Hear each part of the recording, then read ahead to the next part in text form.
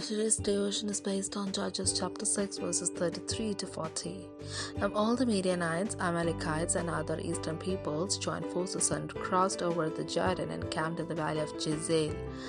Then the Spirit of the Lord came upon Gideon, and he blew a trumpet, summoning the Abiezrites to follow him. He sent messengers throughout Manasseh, calling them to arms, and also into Asherah, Zebulun, and Naphtali, so that they too went up to meet them.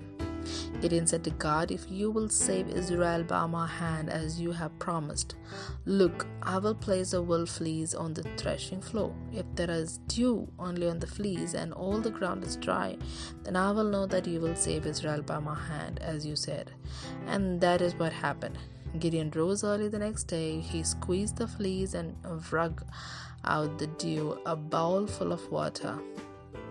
Then Gideon said to God, "Do not be angry with me. Let me make just one more request.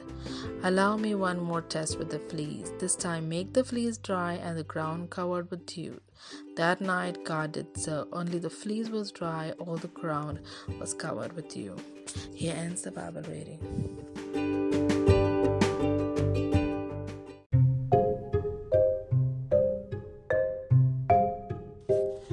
God strengthens Gideon. Be strong and courageous, for the Lord your God is with you. Joshua chapter 1 verse 9.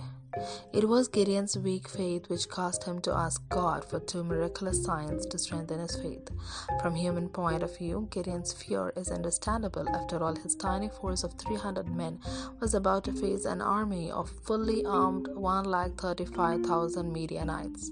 Gideon's band seemed to have little chance against such a mighty army. However, Gideon knew that it was God who had sent him against the Midianites, but the fear of defeat had nearly paralyzed Gideon's faith.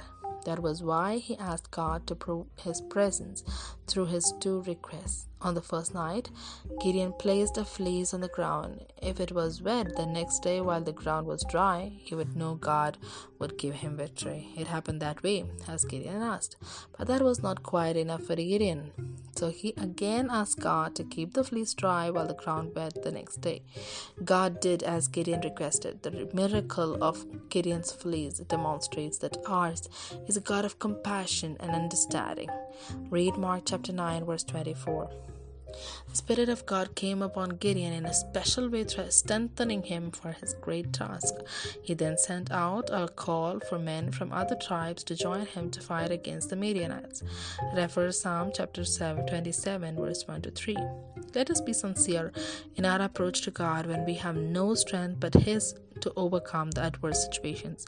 He fully understands our frailty and is willing to help us go out of the way to help us.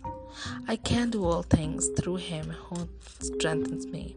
Philippians chapter 4 verse 13. Amen.